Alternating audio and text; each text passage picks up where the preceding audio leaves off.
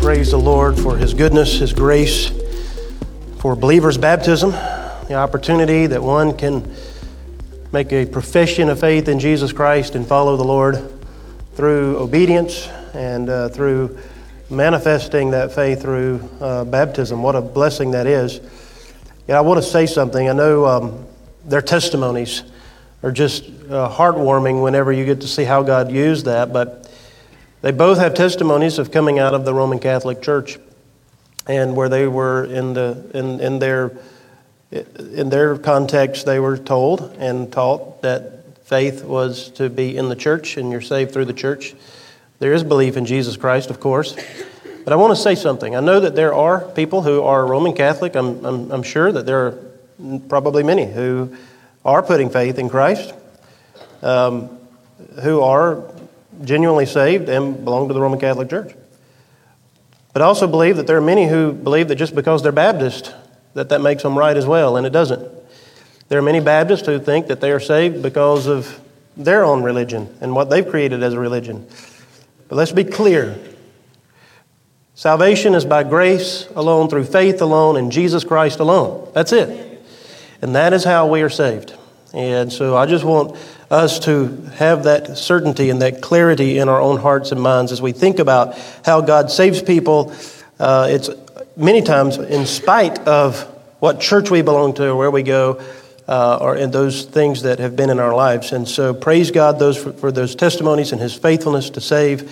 What a blessing it is, and especially a husband and wife who have lived a majority of their life in religion and now getting to experience a relationship in Christ together.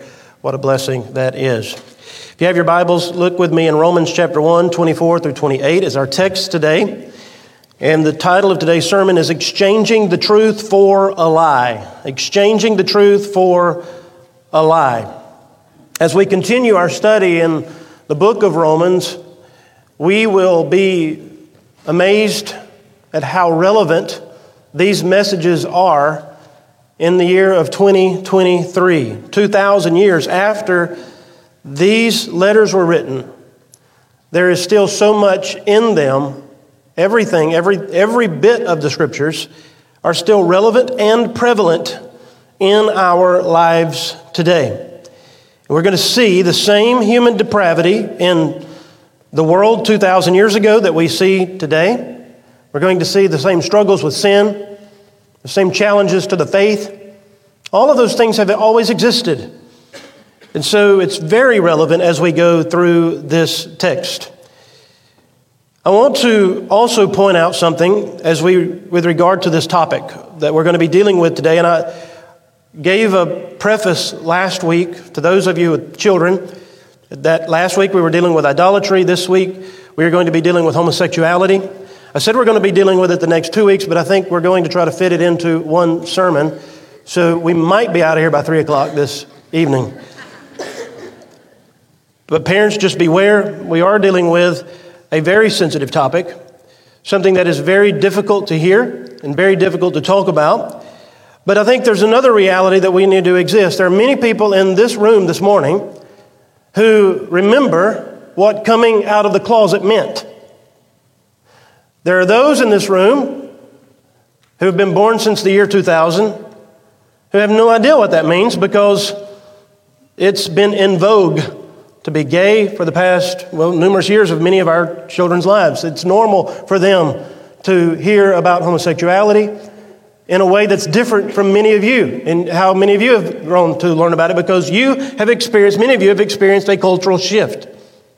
So I've done something. I've created kind of a timeline over the past 20 years, approximately, of some of the shifts and changes we've seen in our society. And I share this with you by way of fact and by way of helping us understand how we think and understand our own culture in dealing with this issue and subject.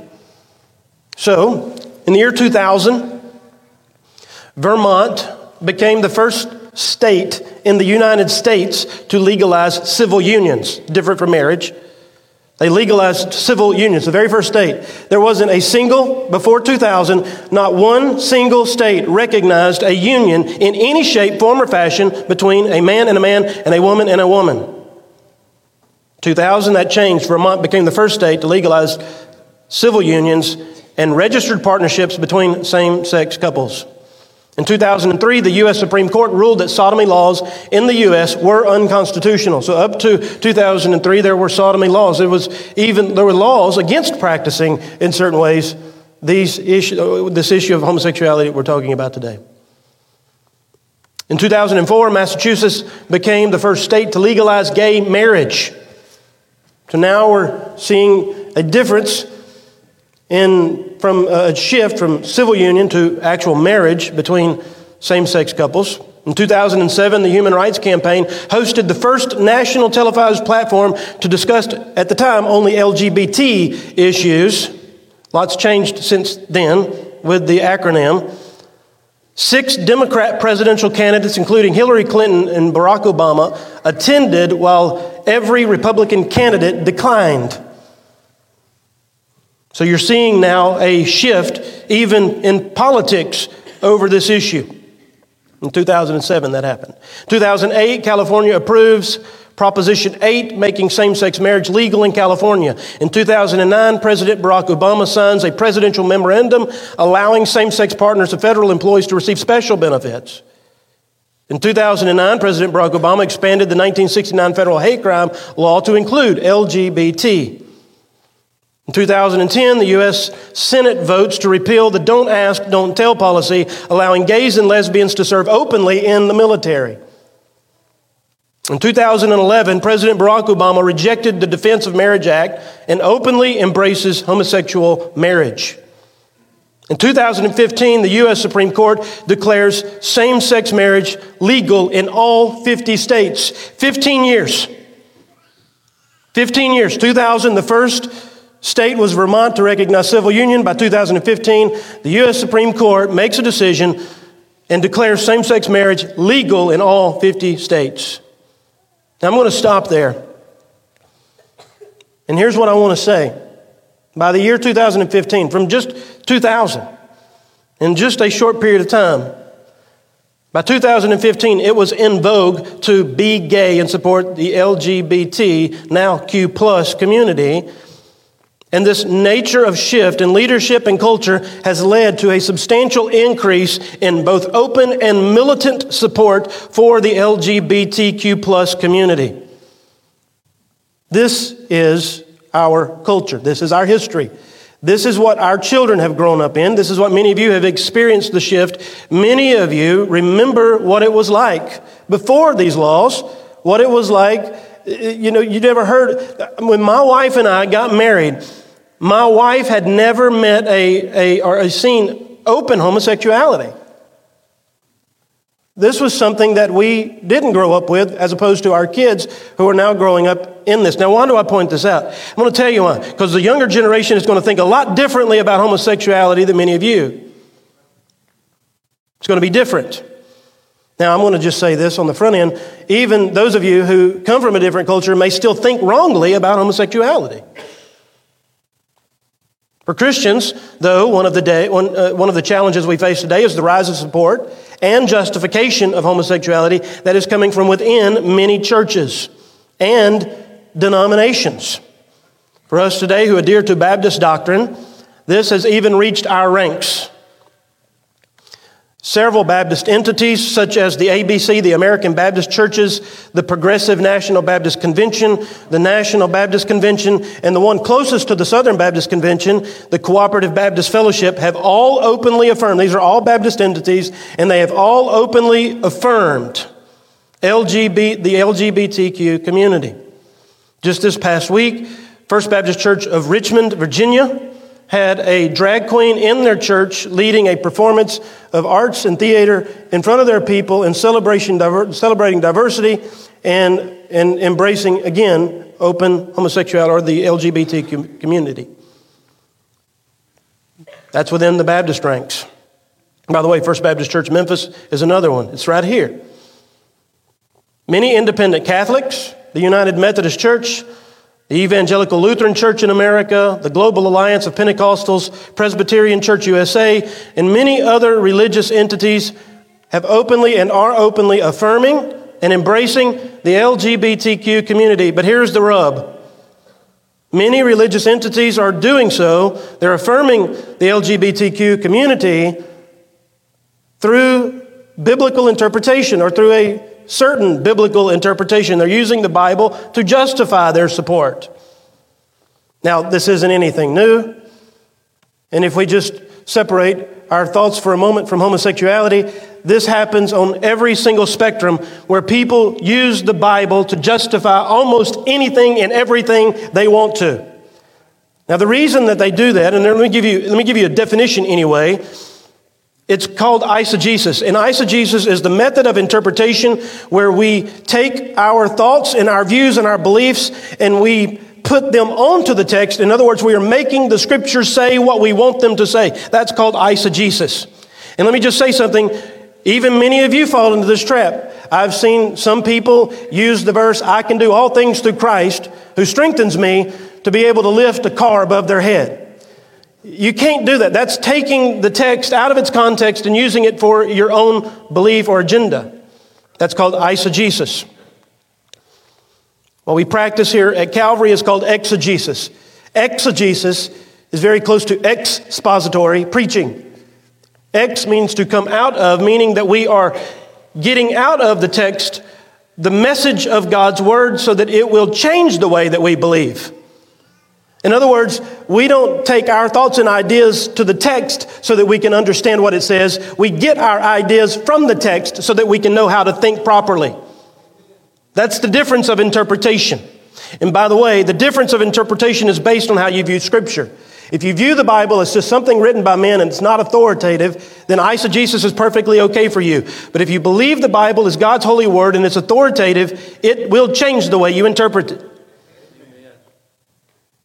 Our desire today is so that the Bible will inform us so that it can transform us. We are here this morning to develop a biblical view of the world rather than a worldly view of the Bible. That's the difference between us and many churches. Now let me give several points of clarification as we begin. It is not my goal to persuade you to believe that homosexual behavior is wrong. It's not my goal. Even though it is wrong, a person can believe that homosexuality is wrong and still not be a Christian. There are plenty of people today who believe, millions and millions of people today, who believe that homosexuality is wrong, but they are not a Christian. So my goal, my aim is a lot higher because it will do you no good to believe something is wrong and lose your own soul. So I'm not trying to convince you that homosexuality is wrong. It's not my goal. If you struggle with homosexual tendencies, my goal is not to give you any therapy this morning or to try to change you or any of those things. My goal is higher than that. My goal is to help you transform the way you think about and understand God. That's what preaching is for. It helps us to understand who God is. My goal is to help us as a church to put the glory of God back in the center of reality, because when the glory of God is center, everything, even our thoughts, revolve around that. We are changed whenever the glory of God is central in our lives. Please hear this. The root of every problem in the world is that the human race has substituted the glory of God for other things. We have seen this in our culture. Our culture is doing this. God is being replaced by politics. God is being replaced by education. God is being replaced by science. God is being replaced by social norms. And even in many of our churches, God is being replaced. The glory of God is being replaced through emotionalism and entertainment and self-help type sermons. That's what many of our churches have succumbed to. As a result of this, God has simply handed humanity over to the desires of their own hearts to do exactly what they want to do in their depravity. And it's nothing new today. This has been going on for years. This is what God did from the very beginning. You want to talk about free will. Free will is the most dangerous thing in the world to me, because God is allowing you to be absolutely free in your depravity. And folks, I'm going to tell you, it never turns out good. It's an allowance. It's an allowance. So we're going to get into our text this morning. And now then that I've been forthright and very forceful in my introduction, I want you to just understand I am setting the stage for the seriousness of the topic, but not so much what many of you might think from my tone, the intent of my own heart. Because my heart bleeds for all people who are trapped in sin, regardless of what sin that is. Sin is serious to God. We've been going through this. It's a very serious issue. And so as we look at Romans chapter 1, let's start back a little bit further in Romans chapter 1:21. And now then let's let the text begin to inform us and transform us as we think about God. For although they knew God, they did not honor him as God or give thanks to him, but they became futile in their thinking, and their foolish hearts were darkened.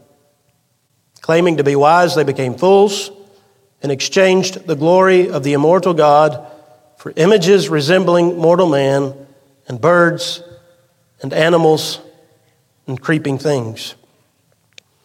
Therefore, God gave them up in the lusts of their hearts to impurity, to the dishonoring of their bodies among themselves, because they exchanged the truth about God for a lie, and they worshiped and served the creature rather than the Creator, who is blessed forever.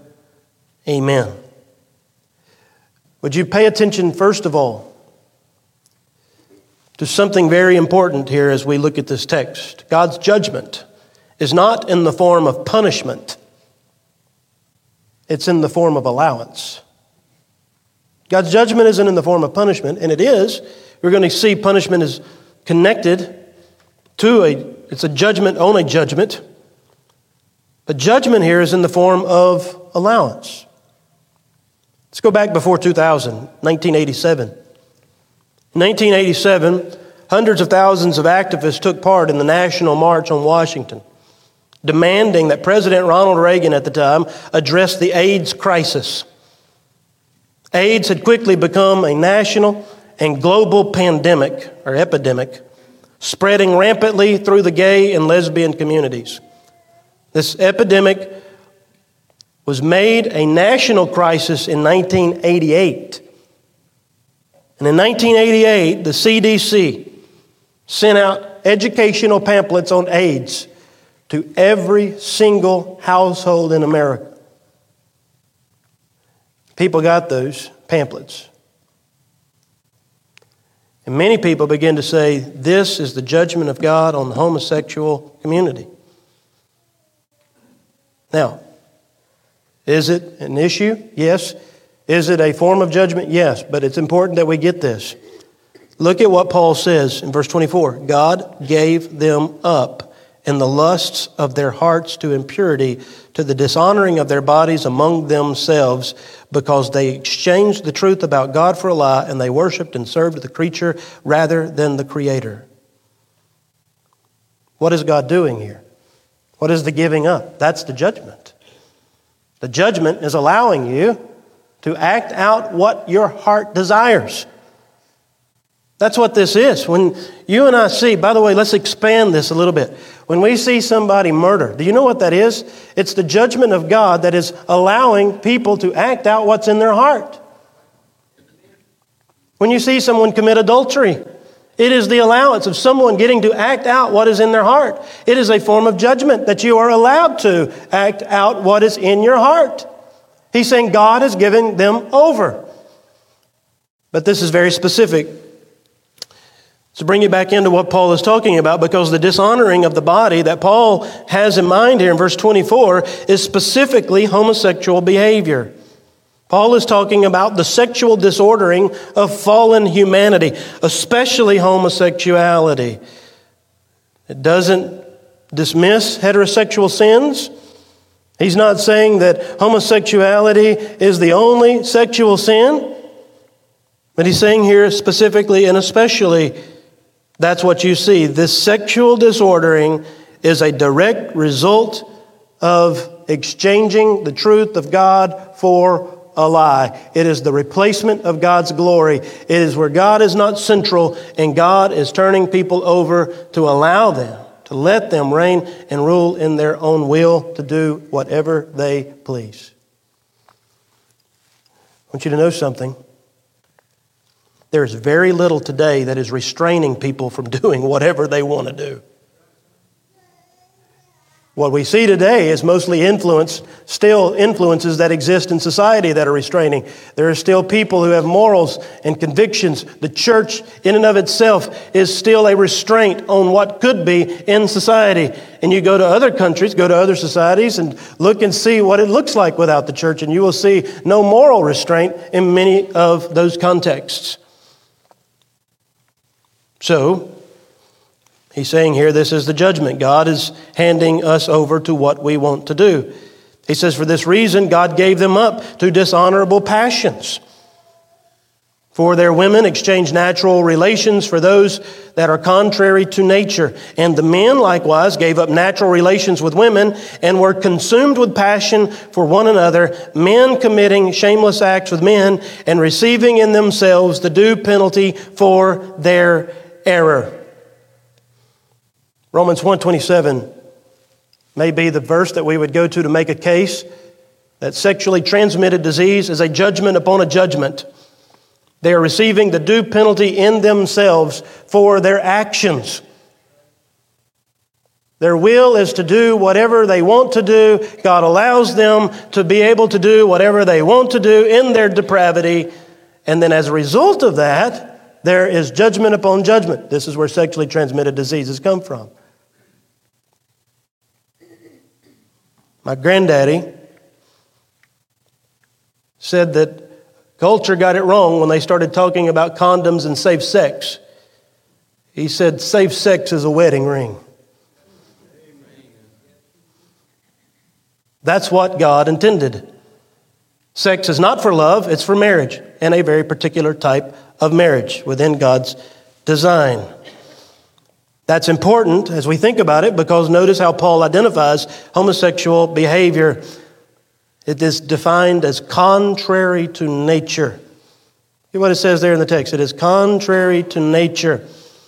They were given over to do what is contrary to nature. Let me define that. Contrary to nature means unnatural. It means not normal. Not normal. Listen to this quote. In a world where God is the creator and designer of life, natural must mean in agreement with God's purpose and design. What is natural? What is normal? You and I talk about this a lot in conversation. Nothing's normal anymore. What defines normal? What defines normal is God's design. What defines nature is what's natural is God's design. Anything thus acting outside of God's design is unnatural. It's not normal. Shouldn't be this way. Not supposed to be that way. Whenever they were trying to justify divorce to Jesus, Jesus said from the beginning of time it wasn't intended to be this way. That wasn't God's design. And so, it's not normal. We've made it normal. We've normalized what shouldn't be normalized. When God created the first humans, in Genesis chapter 5 and verse 2, He declared them male and female. Before then, but specifically, one of the things we see here in Genesis 5:2 was a declarative position that God placed upon His created people. Adam and Eve was the first man, or Adam was the first man, Eve was the first woman, and He declared them so. In other words, God determined sex. And He placed woman upon Eve, male upon Adam. He made them male and female. He created them. That's how God designed men. By the way, only two sexes, male and female. This is our basic presupposition as people who hold to the Scripture that this was God's design. This was His sexual orientation. This was His idea. male and female. It's a declarative order of creation. God affirmed them not only male and female, but He declared them husband and wife. We see this in Genesis chapter 2, 24 and 25, where He says, "For this reason a man shall leave his father and mother and be joined to his wife." In this declarative statement, the very first wedding ceremony between a man and a woman, God declared them husband and wife. God performed the first ceremony. Jesus would later on go on to say, "What God has put together, let not man tear apart." Both the design and the very premise or the very nature of that design, even the idea of that design, it all comes from God. He's the originator. He's the creator. He's the designer. Male, female, married to one another. And Jesus confirms that again in Matthew chapter 19 and verse 8. Therefore, any physical or sexual relationship that exists outside of God's design should be considered unnatural, not normal, not according to nature. I want you to see that homosexuality is a disordering of human sex. It is directly related to rejecting God as the Creator. In other words, when one rejects God as the Creator, it is a rejection of any type of authority. It is a rejection of anybody that's going to tell me what to do with my body. It's my body, my right. This can extend on into abortion. This can extend on to fornication. This can extend into adultery. This can extend into anything you want it to be that's immoral. It is a refusal to accept any moral culpability on action or behavior in your life. It is a rejection of God. And some people might say, "Well, I believe in God." If you say you believe in God and reject the teaching of God, you reject God. You're rejecting Him. You're rejecting His instructions. It's an authority issue. It's rebellion. Now, there is an argument that we need to address here as we look at this text. There are some who try to justify homosexual behavior from this text by saying that Paul is talking not to homosexual men and women, but to heterosexual men and women. And by definition, for those of you who may be younger, a heterosexual is someone who is attracted to the opposite sex. A man attracted to a woman attracted to a man. And so there are many who justify homosexuality from this passage because they say Paul is not telling homosexuals that this is unnatural for them. He's saying to heterosexuals, it's only unnatural for you. In other words, someone might say it's natural or normal for a homosexual to be homosexual. It's unnatural for a heterosexual to be homosexual. The problem with this argument is that Paul is making it blatantly and abundantly clear that these were men who were consumed with passion for other men, and these were women who were consumed with passion for other women. Notice what it says in the text. They were consumed with passion for one another. In other words, these were not women going against their passions to be sexual with men so that they could be sexually involved with another woman. These were not men who were going against their desires to be sexual with women so that they could be sexual for men. They weren't going against their desires. They were going toward their desires. So no, these were not heterosexuals going against their heterosexuality. These were homosexuals. Men consumed with passion for other men, women consumed with passion for other women. Now let me say this. It might feel natural. It really might. I'm not doubting that for 1 second. If a person has desires or passions toward the same sex, it can probably feel very normal and very natural to you. Those are legitimate feelings in the sense that you can actually feel that way. I don't doubt it one bit. That's not the same as saying I believe in a homosexual gene or some DNA that's part of your physiological makeup, but it is part of a moral attraction. So we're not doubting that. But here's what you also need to know. To act on those passions is to go against God's design.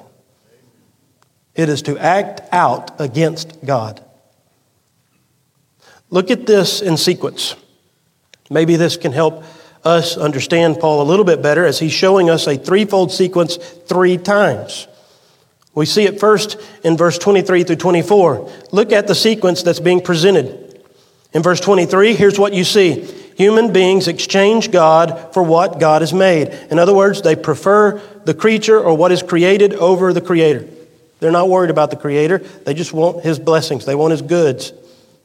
They will gladly accept all that God has given them, but not God. Step 2, God hands us over. This is humans. God hands us over to what we prefer. We see that in verse 25. He hands us over to the lusts of our own hearts. What we want, He gives us over to that. In step 3, we act out externally and bodily in our sexual relations, a performance of the internal spiritual condition of our fallen humanness. So we see a rejection, a replacement of the glory of God, a rejection of the glory of God, a turning over, and the acting out. Rejection, turning over, acting out. Rejection, turning over, acting out. But we don't just see it there. That continues on in verses 25 through 27 of our text. Look what it says right there. It says, because they exchanged the truth about God for a lie and worshiped and served the creature rather than the Creator who is blessed forever. Amen. For this reason God gave them up to dishonorable passions, for their women exchanged the natural relations for those that are contrary to nature. And the men likewise gave up the natural relations with women and were consumed with passion for one another, men committing shameless acts with men and receiving in themselves the due penalty for their error. You see the same trichotomy. Rejection of the truth for a lie. God turns them over. They act out. And you see the same thing in verse 28. Same threefold method or process. And since they did not see fit to acknowledge God, God gave them up to a debased mind to do what ought not to be done. And they were filled with all manner of unrighteousness, evil, covetousness, malice, and all of the others. What's happening? What is the real danger here? What's the real sin? It's easy. It's really easy for people in religious piety to look at passages like this and, well, I'm not struggling with homosexuality. Homosexual is the sin of this passage. Homosexuality is not the sin of this passage.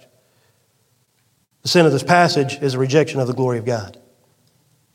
The judgment of God is the acting out of your passions. It's the allowance for you to act within your depravity free of any restraint whatsoever. No conviction, no desire of pleasing God, no acknowledgement of the holiness of God, no care, no concern whatsoever, none. And acting that out. Doing dishonorable things. Things that are not normal, things that are unnatural. But it feels natural, Brother Greg. Let me talk about that. Let's address the issue of natural tendencies. This is the term. Natural tendencies. It's the tendency to do what feels right. It's the acting out of what feels normal, feels good. By the way, the message of today, if it feels good, do it. If you enjoy it, do it. By the way, that is a judgment phrase. That is a phrase of judgment of God upon our culture. If it feels good, do it.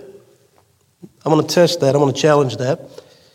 You see, God's judgment is that He gave them over to the lust of their hearts and their minds to do whatever was in their hearts and minds.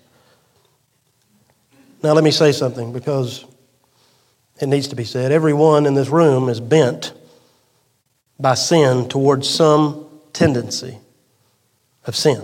You are bent towards some sin, some certain sin.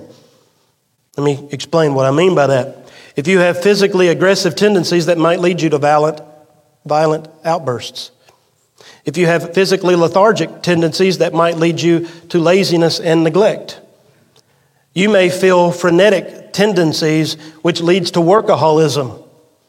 You may have tendencies toward pessimism that leads to suicidal thoughts. You may have anxious tendencies that lead you toward paranoia. You may have addictive tendencies that leads to alcoholism or gambling or drug abuse. You may have a tendency toward frustration that leads to outbursts of anger. Or you may have strong sexual desires or tendency toward sexual desires that leads to lust and pornography and fornication, adultery or polygamy. Just because one is born with a tendency toward a particular sin, though, you need to get this, never justifies the behavior. If it ever does justify the behavior, we need to open up the prisons and let every prisoner walk free because they were just doing what felt normal to them in the moment. We can never come to a place as a society, as a people, and particularly as Christians, where just because you have a particular bent toward a particular sin, that there is some justification in the sin because of how you feel. If a person murders someone, that person must be morally culpable, even if they were driven by some physically aggressive tendency. Let's even consider a heterosexual man or a woman this morning, but let's consider somebody, let's call him a man who is a heterosexual, meaning that he is attracted to the opposite sex. He's attracted to women. Let's say that this heterosexual man is married, but he still finds other women attractive.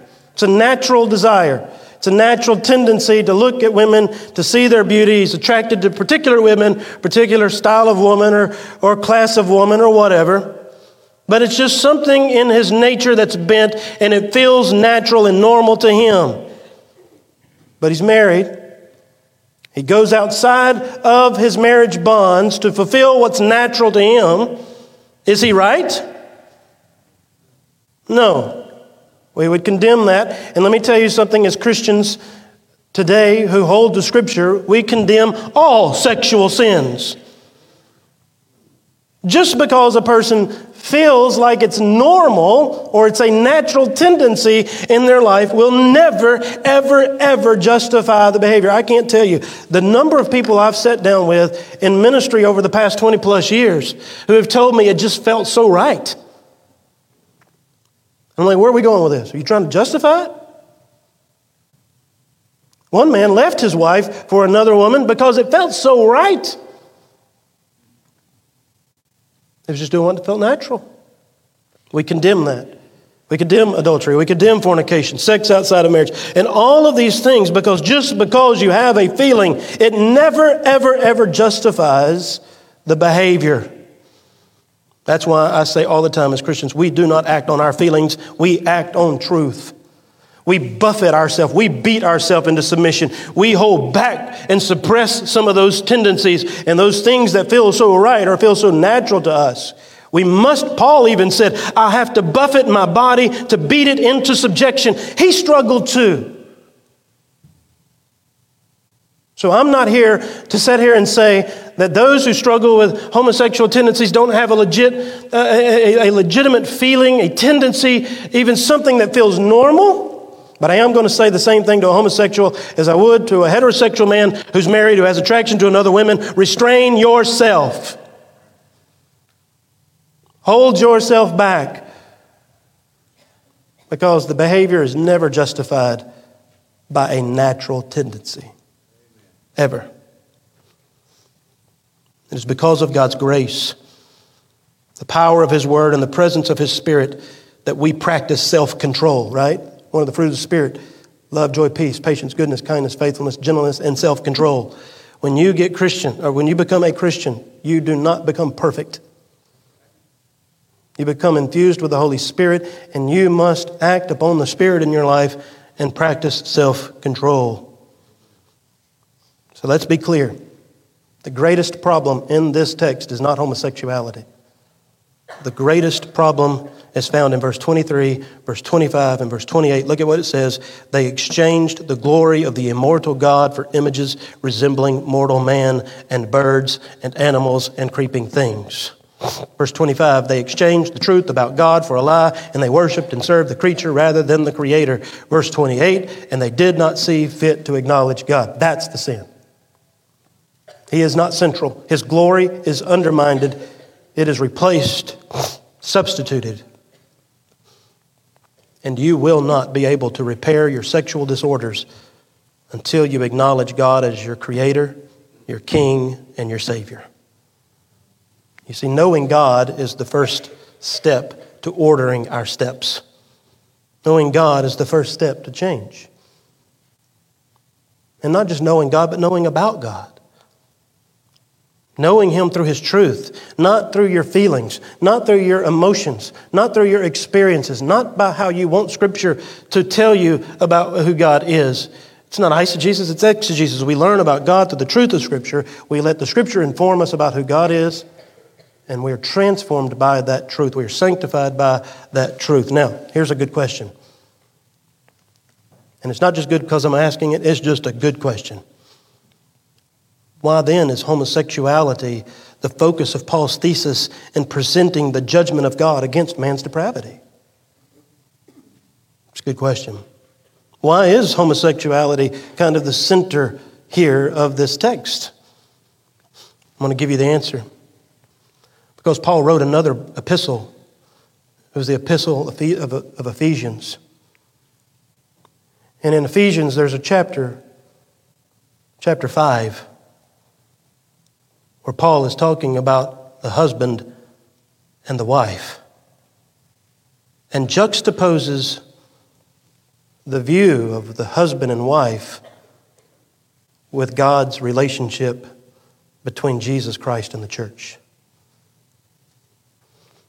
Listen to what Ephesians 5:31-32 says. This mystery is profound.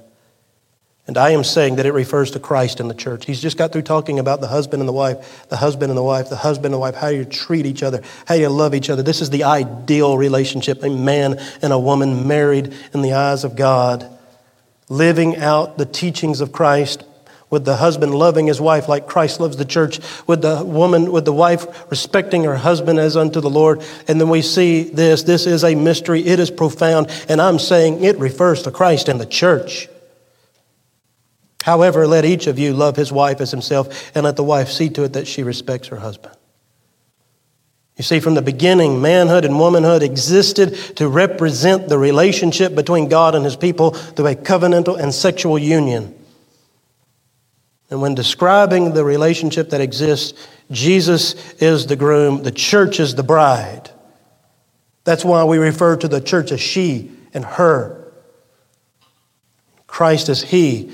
There is a design in which God gave from the very beginning in which represents His very relationship with His people, the church. Ephesians 5 is God's expression of the beauty of worship, doing it in the right ordering of our sexual lives. And there is nothing that demonstrates a more distorted view of God's relationship with His people than homosexuality.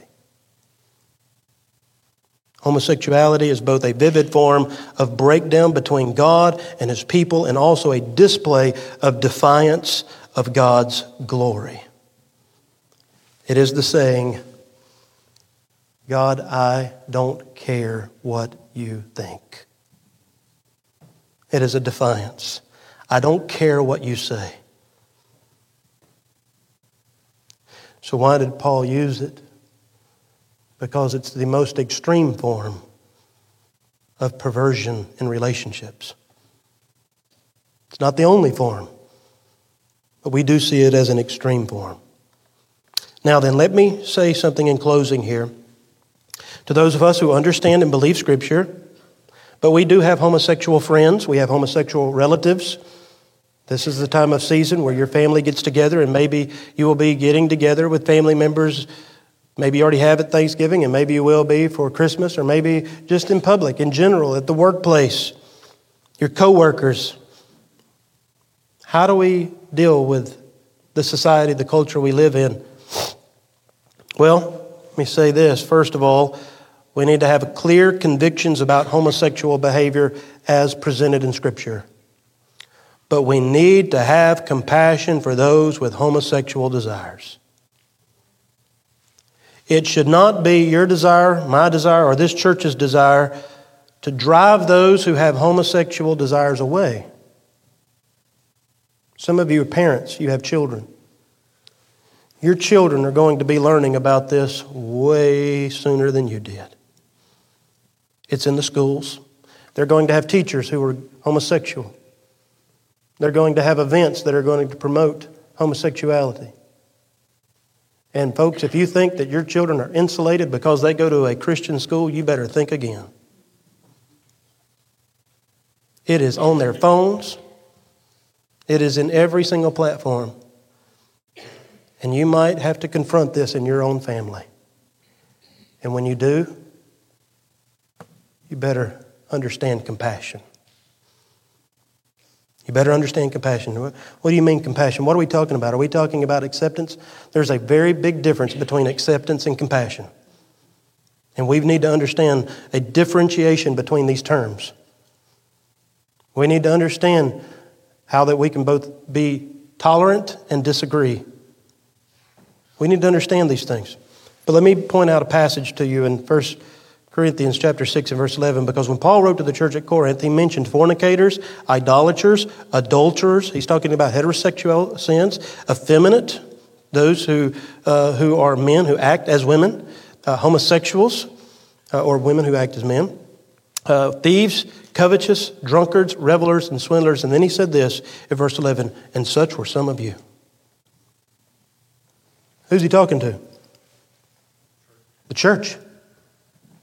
People like you sitting in the pew, and you sit here and you sit there and think, you know what? I don't have struggles with homosexuality. I just think that's a perversion. I think that's bad. I think it's awful. Let me tell you something. There was something in that list that you could identify with, and that's who you were. So you better have as much compassion towards somebody who's struggling with homosexual sins as somebody who may be like you, struggling with some form of idolatry or went through adultery. You'd be compassionate with yourself. Be compassionate with others. Maybe we don't all struggle with the same sins and the same bends. We're not all bent toward the same struggles in those particular areas. So sometimes it might be hard to relate. But you don't have to relate to somebody to be compassionate toward them. So be compassionate. We need to always remember who we were. God saved you. He forgave you, and He reordered, and He still is reordering your life. And I want us to be a church like that. I want us to be a church where we are just justified sinners battling together to walk with purity, while all our differing tendencies and disorders, we're seeking to glorify God. That's the center of our desire. We want to give Him glory. And when that glory is central, everything revolves around that. The second thing is this: we need to speak the truth, but you need to speak the truth in love. We need to be okay disagreeing with the LGBTQ plus community and at the same time loving them who are in that lifestyle. That sounds like such an impossible thing today. And by the way, I believe it primarily is, but it's only impossible on the other side of the aisle. I have been told, because I disagree, I'm a hater. Because I disagree, I hate. Folks, there couldn't be anything more further for the truth, else I would hate my wife. Me and her disagree on a lot of things. She disagrees with me on a lot of things. But man, I love that woman. My love for her has nothing to do with whether or not I agree with her on every single thing. And that is true for every single one of us. We may not all agree on every single thing, but agreement does not define love. You know ultimately how love is defined? By how willing we are to tell the truth. How willing we are to tell the truth. And we need to be able to tell the truth and to tell it in love. Understanding that this individual who is acting out perhaps things that might repulse you, things that you struggle with, things that you have never been around, things that you didn't even speak about when you were younger, things that are so grotesque to you, you need to understand that individual was created in the image of God.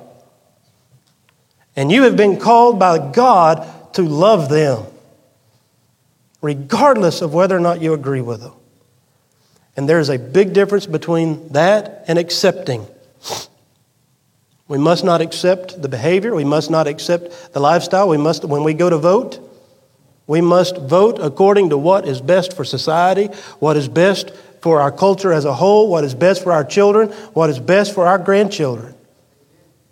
And folks, I'm telling you right now, allowing people to live and act out the desires of their heart is not what's best for society. If you look at what happened between 2000 and 2015, it is no longer today, it is no longer unreasonable today, and we should not be shocked that in the year 2023, we are talking about accepting pedophilia, that we are talking about accepting bestiality, that we are talking about allowing people to marry their AI computer, to marry a dolphin or a dog. It will not stop, because it has been unrestrained by God. When we vote, we need to vote according to what is best for society. And that's not a hateful thing. That's a wonderful blessing that we have in the society. While we have it, vote and do that. But as you vote, I want to leave you with this thought. This is what one pastor said. God has not called us to win elections. He has called us to win souls. He has not called us to control Congress. He's called us to preach the gospel. He's not called us to be safe. He's called us to tell the truth. So speak the truth in love and keep the glory of God at the center of your life.